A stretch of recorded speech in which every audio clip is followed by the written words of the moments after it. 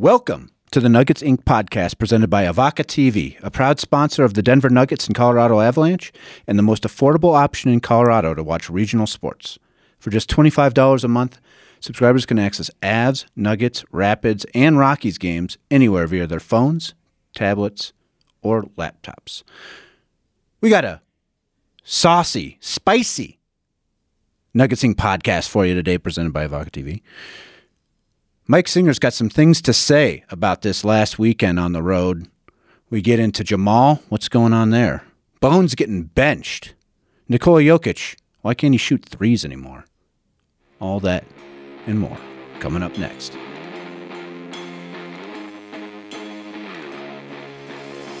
We are in the old podcast studio on North Washington, surrounded by what do you call this? What is the foam? We're in a foam room. Podcasting foam. Podcasting foam. Is that the official term? Yeah, that's how they sell it. Okay, podcast. Yeah. Well, we're surrounded by podcasting foam. Official Denver Post Studios. 3-game losing streak for the Denver Nuggets. Oh boy. Am I correct on that? 3-game losing Yep. streak? I'm looking at it. Yep. Last night, Dallas comes into town. Hotly contested affair that they lose. Second night of a back-to-back, Dallas. Nikola Jokic misses a clutch free throw at the end too. I mean, that was a rough one. And they competed, and you had to come out of, especially after the weekend, you had to come out of it feeling like, well, this is a step forward. But at the same time, like, there's at least 3 or 4 different chances they could have won that game. Look, when you give up 17 three-pointers and you turn the ball over 17 times for 23 points, I don't care about your defense. I don't care about how many max players you have. I don't care about how many MVPs you have on your team. You're not going to win very many games. The turnovers were really bad. They were egregious, and they've been egregious for the past 3 games. When you look at kind of the common denominator of this 3-game losing streak, they're turning it over, and these are awful passes. Throwing it through traffic. Like, I don't know. Like, there's a few factors going on with the turnovers. I mean, on the second unit, you have 6th Man of the Year candidate Vlatko Čančar, who is kind of just trying to, figure out his way in the second unit. And when he gets slotted in with the starters, Vlatko hasn't had a ton of reps with them. That's A. Bruce Brown had some very curious passes. Yes. 6'4" point guard trying to throw a two-handed overhead pass through Spencer Dinwiddie. That's not going to succeed. And even Joker, I mean, he's not immune. He threw some horrible cross-court passes. Yes. That I don't know whether it was out of, being lazy, being tired, not giving the Dallas Mavericks credit. I think the Mavs only had 2 road wins coming into last night. All of those factors, man, some of these passes were just so bad, and some of these turnovers were just god-awful, that this was bound to happen. That being said, I am not sending up smoke signals and fire alarms with this 3-game losing streak. I thought the Mavs loss was a hell of a lot more palatable than what happened over the weekend. I think a lot of people felt that way, and they, to your point, man, they just needed to compete. Yeah, I would say defensively, there were points early on where they did kind of look lost, and they were behind on a pass, around the perimeter. But by the end, guys were on guys.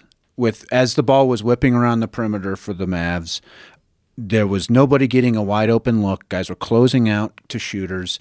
A couple of really big plays at the end, battling in the post, and then KCP, that the turnover with Luka where he basically swatted the ball off of his arm.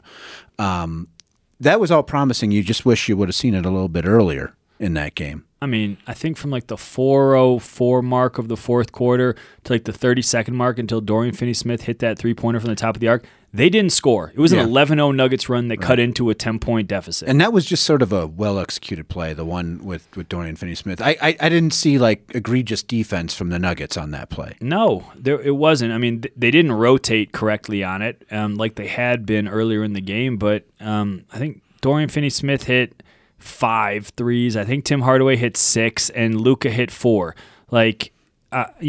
There were good contests all around, and yet this is what the Mavs do.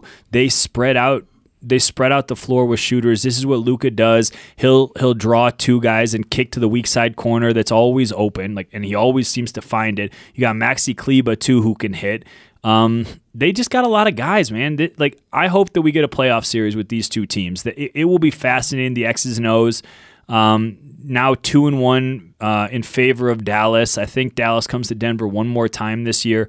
Last night was fascinating on a lot of levels, but I will circle back to it. The fact that they competed, I know Michael Malone will not concede a moral victory. I'm here to give them a moral victory. Well, there you put one in the MW column there, Aaron. Moral win? Not an MV? Well, they call it the W column, so I guess it is MV. You're right. Matt's on his A game today, guys. Apologies, listeners. You're just going to have to deal with it. Bones Hyland, one of the positives from last night, he got benched over the weekend. He comes back, plays really well. He's one of their best offensive players in that game because Jamal was not very good. We can get to that later. But Bones responds to getting benched. I would say not great on defense, but competed. They were posting him up a lot. They were posting him up quite a bit on the other end, and he was battling. And then he made some huge shots.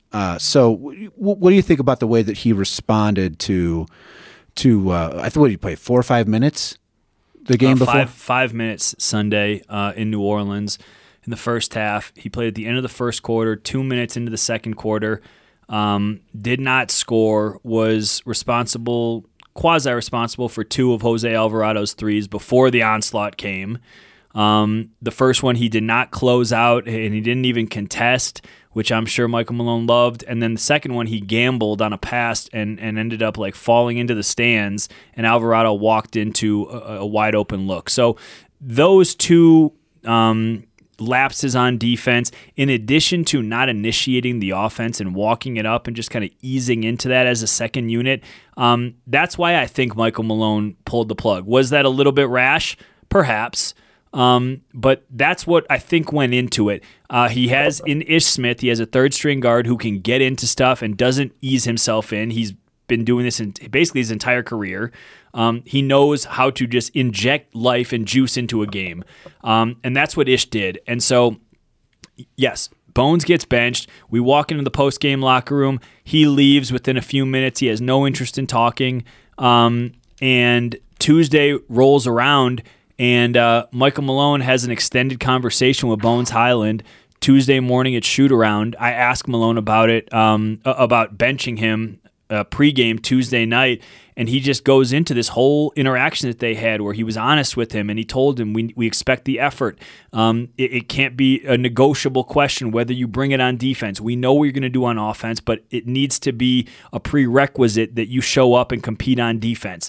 And to Bones Hyland's credit, man, I thought, I was very, very impressed with his multiple effort, with his fly around, with his commitment to getting out on shooters, even on bigger guys. I mean, Tim Hardaway Jr., I think 6'7", 6'8", clearly, can shoot over Bones, but Bones was trying. He wasn't just giving up the window. Dinwiddie was posting him up quite a bit. Dinwiddie was posting him up. Luka had him.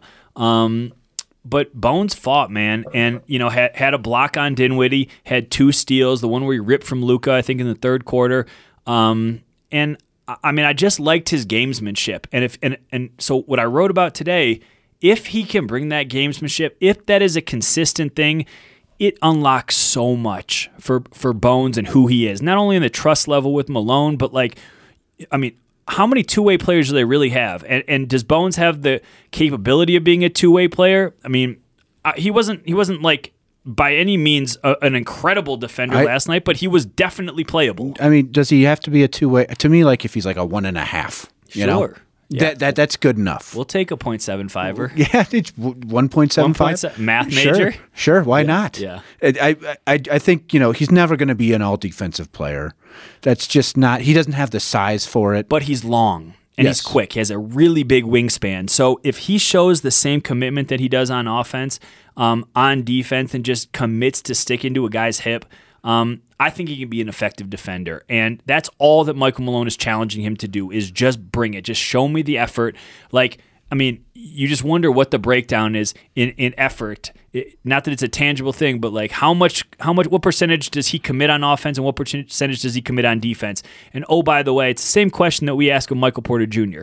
How much effort do you put on this end? And Porter has talked about how easy offense comes for him. You give the same effort on defense, and you have yourself a legitimate two-way player.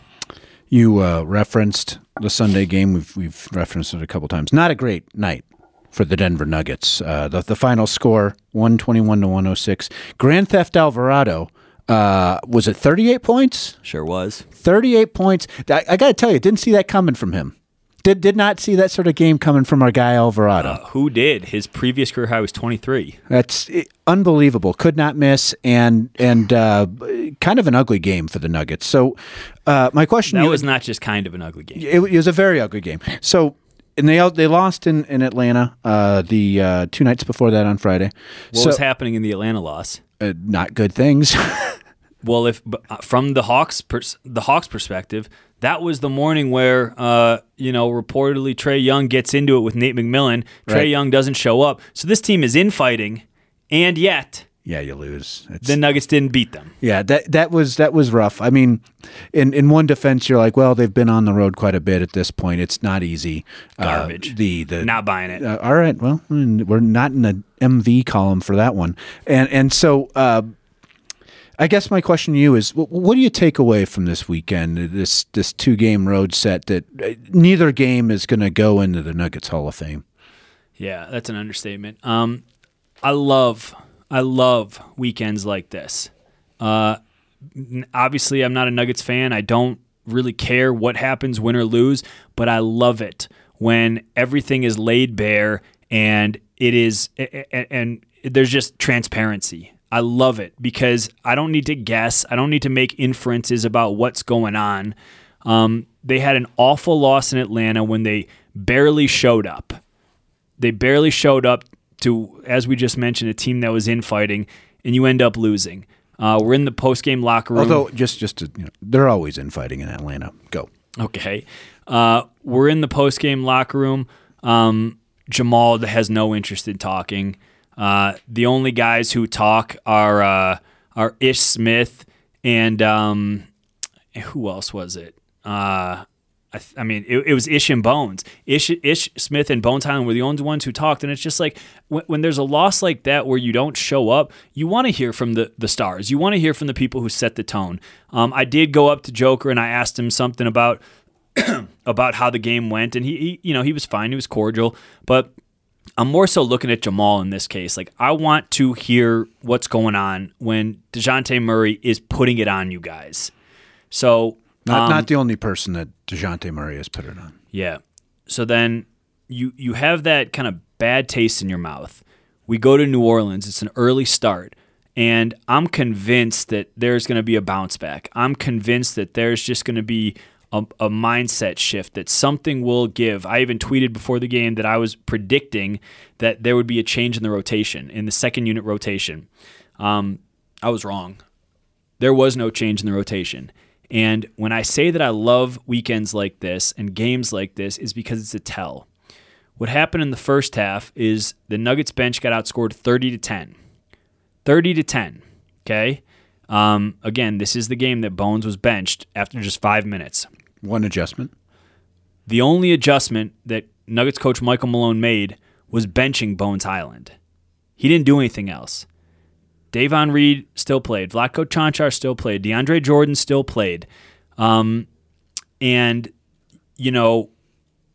Christian Braun more or less made his NBA debut, it was against Steph Curry and Klay Thompson. And I wrote it. We talked to him after that game in Golden State and raved about his gamesmanship and ability to stick with those guys. So when Grand Theft Alvarado is hanging 38 on your heads and you have a potential defensive stopper, why aren't you using him? And when you don't use him, it's insightful. It's telling. After that game, I asked Michael Malone 3 separate times about the bench.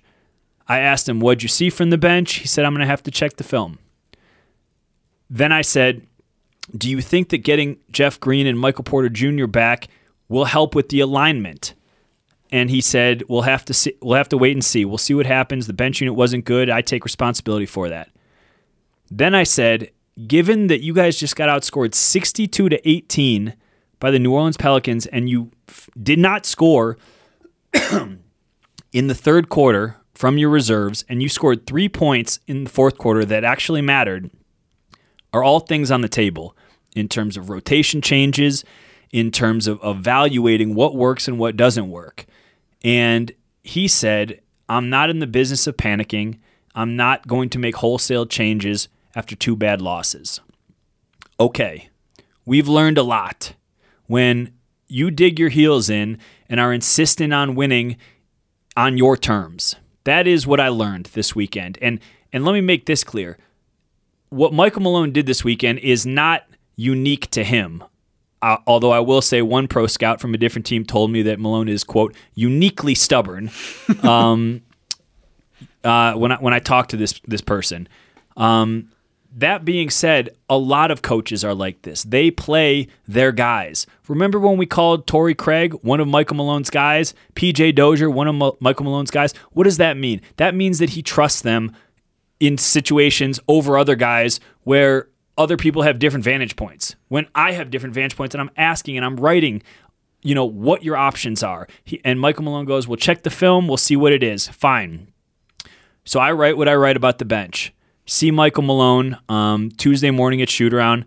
It's the usual party of reporters there for shoot-around. And Malone, walks by us cordially. He goes, gentlemen, good to see you. Good to see you, gentlemen. Hi, Mike.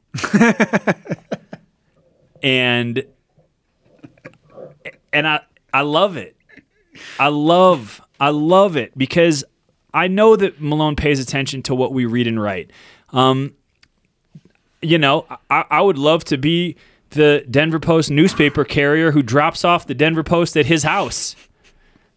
Has Malone trained his dog to pee on the Denver Post? Who's to say? It should be noted, things changed. This is what I'm getting at. This is why I love weekends like this when everything is on the table. It is irrefutable that he did not coach his best game, and he knows he didn't coach his best game. So coming into pregame press conference yesterday against Dallas, Michael Malone was an open book. I asked about Bones getting benched. Matt Moore asked him about playing Christian Braun and what the message to Christian Braun has been. Everything was on the table. And the reason why everything was on the table was because Michael Malone owned it. He knows he made a mistake, and he knows that he can be better. If you talk about players being accountable and holding yourselves accountable and looking yourself in the mirror, which is what he said after the Atlanta game, the same has to apply to you. I don't care that you have been in the job for 8 years. This is arguably your best team you've ever had.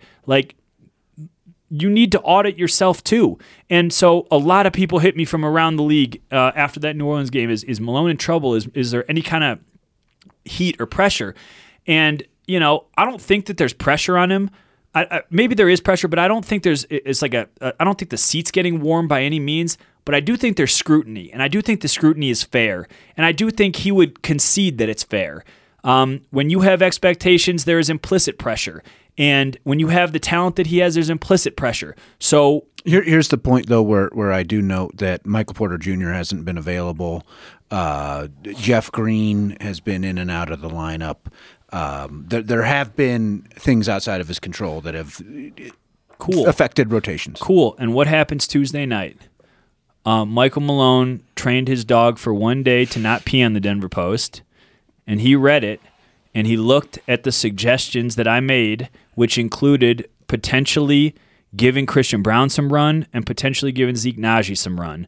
And, I'm obviously being facetious. I have about to say, did Singer run in the rotations for the Nuggets now? Right. I'm obviously being facetious, but the point is that that's how obvious it was, that he knew. And it's not often that Michael Malone concedes, but he knew. He knew that he knew that changes needed to be made. When you get beat that bad and you have options and you don't use them, what are you supposed to like? I just look at the end of that New Orleans game. Michael Malone lost it on the official, Natalie Sago, with 2 minutes left. The game was over. There was no need for him to get ejected. And he's yelling profanities in her direction. And it's like, what are you doing? What is the point of that? And then I pushed him in the post-game press conference, and I'm sure he loved that. And then he calls for practice late that night, and then he cancels practice on Monday morning. And so there's all these like signs that he's feels up against it. You know, why is he vulnerable? Why is he defensive? Why is he going at Natalie Sago? And so ultimately he makes changes. And so when I reflect and audit the weekend, I'm like, this is ultimately a very good thing that happened. Because when you are forced to reflect and you are forced to acknowledge what wasn't working, I mean, that is a hallelujah moment for a guy who is, quote, uniquely stubborn, and a guy who can be honest with himself. Because the Nuggets are only going to go so far if he optimizes this roster. In my opinion, Christian Braun is a better player than Davon and can offer you more. Michael Malone said after yesterday's game against Dallas, even in the loss, he goes, Christian Braun's a part of our future. I need to find that kid minutes. He competes defensively. He's ready when the ball comes to him from the perimeter. He'll attack the glass. He'll attack on drives. And these are all the check marks that you want. He checks so many boxes for a rookie that he doesn't make the typical rookie mistakes that drives Michael Malone crazy. Cool. If he doesn't make these mistakes, then why don't you trust him? And so, well, I mean, Malone and rookies, he has a history. Fine, but I love it. I love it when everything is honest and everything is at the forefront. And I respect Michael Malone a ton, and I appreciate his honesty and his transparency because he owned it. He owned it Tuesday pregame, and he owned it postgame too when he said, "Yeah, I got to play them. They played hard. There was no such commitment on Zeke. Cool. Let's fight our battles another day." Until we write the Zeke Nnaji profile. I thought he played well last night too. I thought he made some things happen. He did. And I also think DeAndre Jordan has not been as bad as people make it out to be. Like he's playable. Sure. I don't think he's going to be playable in the playoffs. I think that's an interesting topic. Who are the people that Michael Malone should trust? Well, I think you're at a short list right now. It's your starting five. Okay. Including MPJ as being one of the starting five, right? Yeah. I think our man, Mr. Brown. Yep. Not Christian Brown. Right. Downtown Bruce. I think Jeff Green probably is one of those guys. Maybe. I mean, he's been to a war. He's been in a lot of big playoff games. And then I guess Bones is that I think it's more than an I guess. Yeah. Who has the capability of being in that rotation? If you're playing 8 or 9 guys, in my opinion, Christian does. You think he's one of the 8? I think he deserves to be, or has the capability of getting to one of the 8. And I also think Zeke has the potential to. Who would you slot him ahead of Jeff Green? I mean, that's the question. It's a Zeke or Jeff Green thing. Does Zeke show you enough throughout the season to warrant being in the playoff? And also, do you have an eye towards the postseason? Should you have an eye towards the postseason? And this is, again, not a problem that is unique to Malone. All coaches want to win the night of, and it cannot look into April or May. Mm-hmm. That being said, I wrote this, man. 3rd year of Zeke Nnaji's career, and what is he? It's another pro scout from a different team told me that he described him as just a giant ball of clay and was intrigued. In fact, multiple teams asked me about Zeke Nnaji this past weekend. Does that mean that he's a guy that would be trade bait? I think so. His contract status seems like that would make that a little difficult. I guess they would be able to basically one more year of team control, correct? Yes, but what can he be? And in terms of potential, he carries more unknown potential on the team than probably anybody. Yeah, because you already know what guys are. We know maybe Christian Braun for sure. That's a good one. But we know what Bones is to a degree. I don't know what his ceiling is, and I don't really believe that Calvin's going to undermine that or short circuit that before we have a better sense in just his 2nd year. But Zeke, nobody knows what he is, and so you got to play him. Because he's A, may be good, but B, you got to goose his trade value a little bit if somebody's actually going to come for him, and that's where you ask yourself if they needed to find improvements or find upgrades, where are they going to come? And if you really had to just do a quick breakdown of the roster, like I think you said it off air, who do they have that can block shots? Yeah, I don't know. Maybe he's their best shot blocker. I don't know. Do you trade for a more established backup five? Is JaVale available? Well, okay. So here's can I get Isaiah Hartenstein on line one? Well, here's the thing about that. Hey, Bull, what are you up to this postseason? I mean, haven't we said? I'm gonna ignore that for now. Haven't we pretty much said that shot blocking's been a concern for the Nuggets for a long time? And how much of that is just the fact that Nikola Jokic is going to be on the floor a lot as your center? And unless your four is a shot blocker, you're never going to quite have the great rim deterrent that you're going to have on other teams. Yeah, Mutombo's not coming through that door. Right. And is Nicole? And this isn't to bag on Nicole. Neither is Marcus Camby. Oh, love Marcus Camby. What now there was a rim protector right there. I love him. Yes, great. UMass days. You remember his UMass days? Yeah. Oh man, so good. John Calipari. Yeah, Calipari. Lou Rowe. If you remember Lou Rowe from those you're days. in the weeds. Okay, all right. Sorry, I loved that UMass team. I love you dating yourself too. All right, but what I was going to get to with Nikola is he's just never going to be a shot blocker, right? He's a fine defender. He's just never going to be a shot blocker. Yeah, and so you ask yourself, what is the toll of 2 years taken on him? What is his effort exertion level been through the first quarter of the season? You also ask yourself when they put Joker in incessant pick and rolls, half of that is on the guard too. And so when I look at the Nuggets are ranked 26th overall defensively. My God, that is not a team that you think is. I mean, they say you got to be top 10 in both offense and defense to have a realistic chance to win a title. 26th. FYI, Aaron Gordon is the leading shot blocker with 17 on the season. Cool. Yeah. What's Bull doing again? I have to say it is it's instructive that. If we talked about off air about an all Malone team of guys that have gone on post Nuggets to find a role somewhere else. I call them the miscast toys. Yeah, the miscast toys of Michael Malone. Yes, and Bol is turning into one of those guys. Bol, Hartenstein. We can kind of say JaVale would be on that bench. Jared Vanderbilt. Certainly, Jared. Malik Beasley. Although Malik had a bit of a run there for a sec. And old friend Jeremy Grant. I don't think Jeremy Grant's. I disagree with that. I mean, he played a lot of minutes and he played crunch time minutes. Not a terrible starting five on that island. No. There's guys. There's definitely guys there.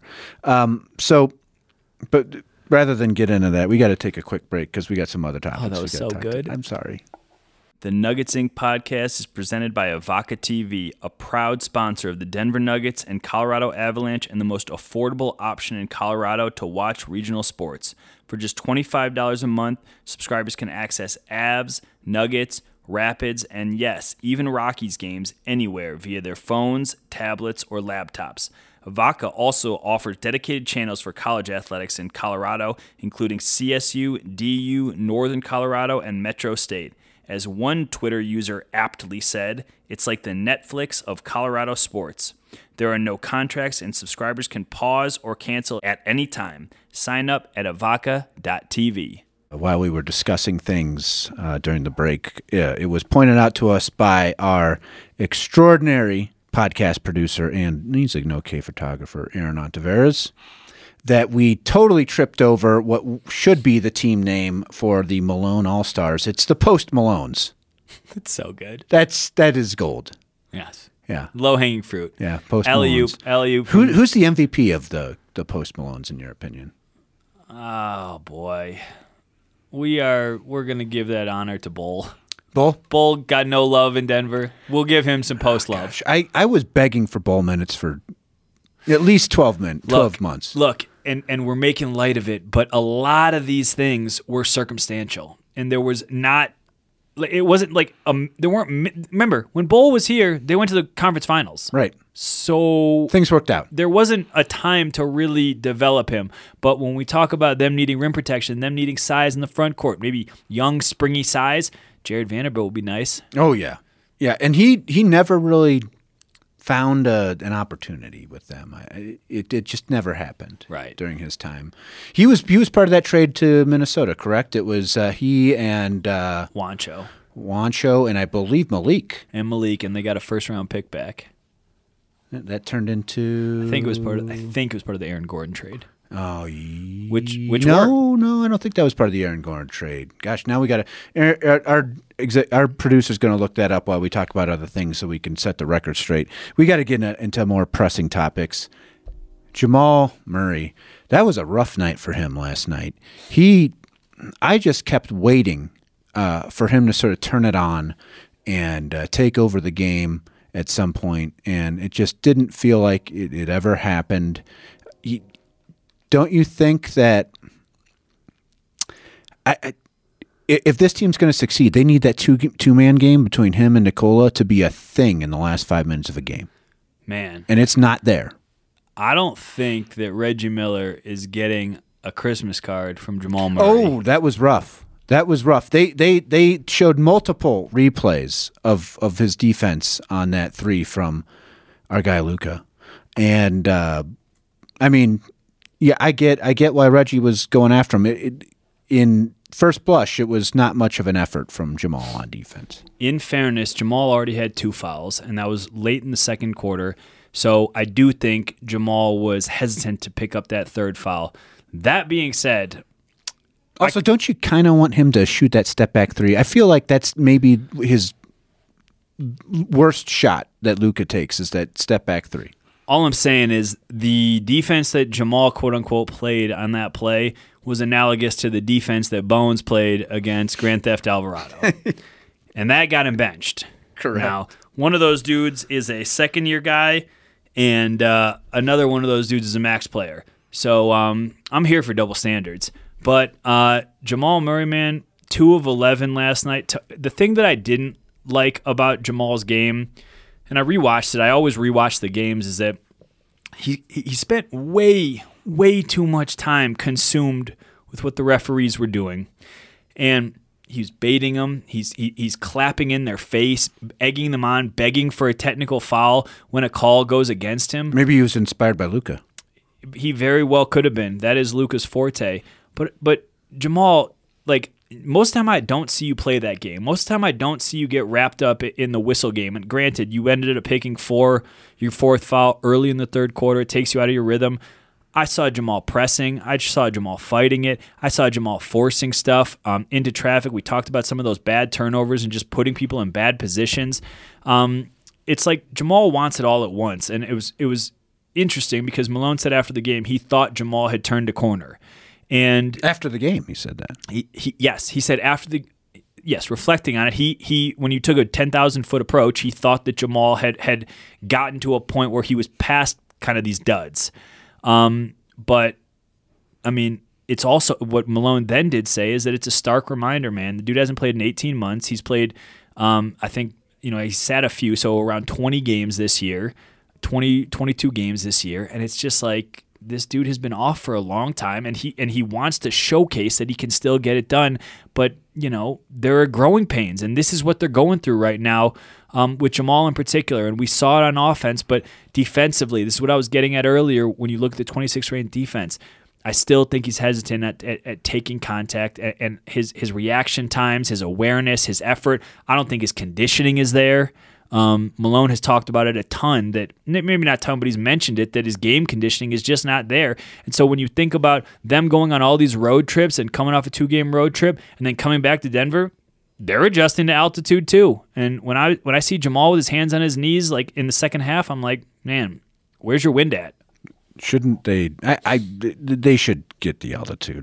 They live in Denver. I'm not buying that one at all. I will say this: notoriously slow starter. Even when he's healthy, Jamal Murray would always start off seasons slow. So in that way, this isn't entirely different from the rest of his career. Yeah, I think he's averaging 18 a game on lower shooting percentages than normal, missing free throws that he generally doesn't miss. Not really shooting the mid-range shot that you're just sort of used to him curling off of that pick and like he can pop at any point. How often is the pick and roll with Bones and Joker more effective than the pick and roll with Jamal and Joker? He was deferring to that at the end of the game. That's kind of irrefutable too. That Bones' pick and roll was more reliable to Joker than Jamal's last night because, again, Jamal is just hunting a little bit, and I think he's trying to will himself out of a little bit of a slump and will himself to regain his stroke. And anybody who's played basketball, you can't force it, man. And maybe that's leading to some of these turnovers and that's leading to some of these ill-timed shots. But Jamal does not look fully there, and so again, I'm gonna be glass half full. 14-10. Jamal's not really there yet. Porter's been out for 7 games, ongoing with the heel injury. They've had an awful schedule. I think they're 4th in the West. Do they deserve the benefit of the doubt, Matt? What say you? I do, because I think that. Did we just get married? I think that's legal here. Yeah, we're good. Okay. We don't have a Republican. We're not going to get into that. Quick right turn. All right. I did want to say here's some numbers for our guy Jamal. Lowest true shooting percentage since his rookie year. It's 528 right now. 528. He's free throws at 78%. So close, Nate Silver. 78%. That's good. Delayed? Yeah, that's good. No, I like that. A little meta. I like it. And he's Meta World Jamal. I think the thing that when I watch him, and you're kind of saying it already, he just doesn't look natural. He's not like, there was a lot of times when Jamal and Nikola Jokic are right, where they're doing that 2-man thing where he's handing off, giving it back. They're sort of going and they're just sort of toying with defenders. I have not seen that. Arguably the best 2-man game in basketball. So good. And at what point have you really seen it even approaching the level that it was? I have. I've seen it in flashes, but it's just the inconsistency. And this is, and you could just drape that word over the entire team, to be honest with you. They've just been inconsistent. Right. Sometimes Jamal will get it going, then he'll get COVID. Then he's out, and then there's a reconditioning game that he needs to get back. Then they're on the road again. They're in a back-to-back, and you can't play him. And it's just like they've had a really funky start. Why are you cackling? No, no. You're cackling. No. It's true. It's true. One thing that you immediately thought of with inconsistency and Nikola Jokic slander coming. Nikola's not hitting 3-pointers. His 3-point shot is it's below average now at this point, which he was pretty much a strong 40% 3-point shooter. Is it the wrist? Is it? What's going on here? That does he just not want to shoot threes? There is definitely a hesitancy on his part to shoot. It's kind of, he will do it when the situation warrants it. Shot clock's ticking down. When the pass mandates that he shoots it, he doesn't like to right now. It's funny because he will try to draw opposing big man out and pump fake them in the air and then go into his long extended dance to the hoop. Right. And whatever reason, he prefers that quite a bit. For whatever reason, he is deferring to driving as opposed to taking that three. Maybe he enjoys going into traffic and getting his arms scratched up like he just came out of Jumanji or something. Well, on the other side of this is there the most automatic shot in basketball now is the floater from Nikola Jokic between the free throw line and the circle. So then, if that's the most automatic, why are we bemoaning his lack of 3-point tries? Because it's just another part of the arsenal. It's another part of what makes him so great is that he is so skilled at everything that you can do on a basketball court. Did you like that behind the back, Larry Bird-esque? Beautiful to Jeff Green. That was absolutely beautiful. That's the stuff of dreams right there. That was Wow. there was I think it was last week. That fast break. You remember that pass? Which pass? It was basically he got led too much, and he. The drop off to Bruce Brown where he dunked it. Yeah, that was unbelievable. Can we also chalk one up for Nikola Jokic's athleticism when he goes coast to coast and finishes like a very like low floater? Like and he was obviously trying to draw a foul there, and just bangs it in. Like, can I just tell you something about Nikola Jokic and how he tries to game the system? I've written this before. I don't think I've said it here. When he has an advantage on a guy, he will wait an extra second to try to draw a foul, knowing that he can still score the basket. He doesn't lose the advantage, but he gains the potential for the referee to whistle it for an and one. He does this all the time when he has the position and the body position where a guy can foul him, and it's almost like a tease. It's like, here you go, but you're not going to catch this, and I'm still going to score. Mm-hmm. Good luck trying. Yeah, that was a play where he probably could have got a foul if the officials are on top of it. I think it was a weirdly whistled game. A lot of just, how about Bones pulling the chair on Luka? Luka breaking his neck, falling in the flop. Yeah, lots of histrionics on that one as well. Classic Luka. So I want to move on to another topic here. MPJ we haven't talked about at all, and he has not really. How many games has he missed now? What are we 7. at? 7 games. When do we start getting concerned? I mean, I was concerned the moment Michael Malone did not offer me any kind of timeline when I asked him about the concern level. They've been pretty vague. What was a heel contusion eventually showed up on the injury report as a heel strain.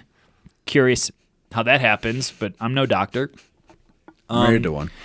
Correct. And so, look, we have to take them at their word. I will say last night, again, I rewatched the TNT broadcast. Kevin Harlan's talking about the expectation is that Porter could be back within a week. Okay, news to me. Malone, shoot me a text, man. What's going on? We can write some flowery stuff in the post if you don't want the dog to pee on it anymore. Like, if he comes back in a week, cool. I don't think they've necessarily been missing him that much. Bruce Brown has slotted in as that starter. Granted, the second unit's been in flux. Put him on the second unit. Oh boy, where's Kisler when you need him? The other thing that I will say is that that may be encouraging to Nuggets fans. I have been told that this heel injury is not related to anything with his back, and his surgeries or his drop foot or anything to do. I wasn't actually going to say drop foot. I was going to say DF. Like we don't need to. We don't speak in codes. We don't need to say that drop foot. We keep it 1,000 here. And I've been told that it's not related. And I mean, think about this, man. When you I don't know if you've ever had any kind of heel pain, but it's hard to run. It's hard to put pressure on it, the pounding that it takes. You get to 40, you've had every pain there is, my friend. 40? Huh? Blue Road. Shout out. So I think that there is optimism on that front. My concern level is not that high with Porter. And, for all those, armchair coaches who say wrap him in bubble wrap until April, you're kind of getting your wish right here. And he was off his feet. He's not playing it. Obviously not playing right now. He comes back. He's totally refreshed. And then you can kind of juice that starting lineup again. Have you seen him work out at all? Have you been able to? I have. I've seen him shoot before games, which is obviously encouraging. He's a little ginger, to be honest with you. And it looks to me, this is such garbage. I hate getting inside a guy's head, but it looks like it's just sensitive to put pressure on it on those jumpers. Again, totally bogus. I hate doing that, but you are married to a doctor. Matt puts me on the spot, and we got to react. Hey. Yeah. Only one of us is married to a doctor. I'm married to a physical therapist, so I can't really say. I will back the bus up at every opportunity. All right. So, if you're not concerned about Michael Porter Jr. And his health, what are you concerned about? And we're not concerned about Jamal Murray and the fact that he's not been great yet. What is the big red flag here? Are there any, or are you just fine with where things are at? Look, I am way more bullish on this team after the Dallas game, given the fact that there was progress in Bones, there was progress in adjusting with the bench unit, than I was after those two games in Atlanta and New Orleans. Those were eyebrows up, concerning. You know, one thing I liked, and this is kind of off topic a little bit, Christian Braun wasn't hitting his jump shot really last night. Mm-hmm. You know what he did after that? He attacked the rim. He made things happen. That is something to me that's like, okay, this guy gets it. All right, I got to do something else. Are you taking a trip to Browntown? I love Browntown. Okay. Both Browns. Yep. What can Brown do for you? Yep. Now, Christian Braun plays smart. And so when you're not hitting your outside shot, you attack and you get to the rim, you crash the offensive glass, you play your butt off. Dude had a lot of pent-up energy. That's what I talked to him after the game last night, and I can't underscore how impressed I am with him because he told me no matter what happens, I will not get frustrated. And maybe he's just bald-faced lying to my face, which, cool. You think his mom's frustrated? No doubt. Go look up Lisa Brown on Twitter and you will find she airs out her frustration. There's no sugarcoating that. But is she going to be the next Babers Green? That's funny. I don't think so. But look, to Christian's credit, man, he stayed ready and he didn't begrudge his situation or moan or complain. Like, it is odd to be in the rotation, to be pulled from the rotation, and then to be waiting and wondering. Michael Malone said he touched base with them a lot, and that, and I go, in what ways have you been engaged and stayed connected with the team? He's like, even if I'm not playing off the court, like, I do everything I can to help the team. And I go, what does that mean? He goes, encourage them, cheer them on, and I'm not making this up. Every time out that when he's not on the court, he is the first one on the court, and he's the furthest onto the court, going to the very last guy walking off the court and congratulating them, or just high-fiving them, or whatever he's doing.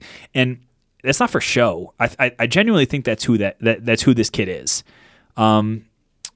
So we went on a Christian Braun tangent. Listen, all I'll say, the other thing I'll say about Christian Braun is he actually 12 years old? Matt, that haircut.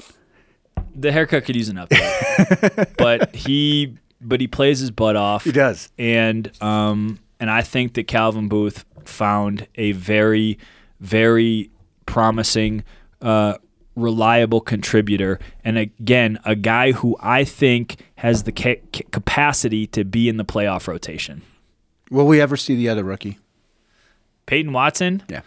22 points a game, good shooting. 7 point something rebounds in Grand Rapids Gold. Saw him on the bench last night. Decent pick. Seems like another guy. I'm curious with him. I watch a lot of Pac-12. I know basketball. you were like a Pac-12 after dark guy, and I think you were a hater, if I remember. My problem was he couldn't crack the rotation with the Bruins, and granted that was like a senior laden team he was on, and when he would play, his decision-making with the ball was not great. And maybe that's why it's good to have him at the G League where he can sort of get used to that again. If you don't play a lot and then you're thrown on the court, I can see how that gets mucked up. Matt, that's why we're in here in the podcast studio with our podcast styrofoam, and Calvin Booth is sitting in that chair yes, evaluating prospects for a living. He saw something. Well, the defense was always there. And he saw enough of the offensive package to say, I think we can work with that. So it's yielded in Grand Rapids. At some point down the road, maybe it yields for the Nuggets. But that's a swing. That's a JaMychal Green. We can get you out of here. You're not really doing it for us. Get a first-round pick, recoup it, and Peyton Watson, you're coming in. So we're chalking one up to the MV in the Calvin Booth column. That's at least 2 MVs right now.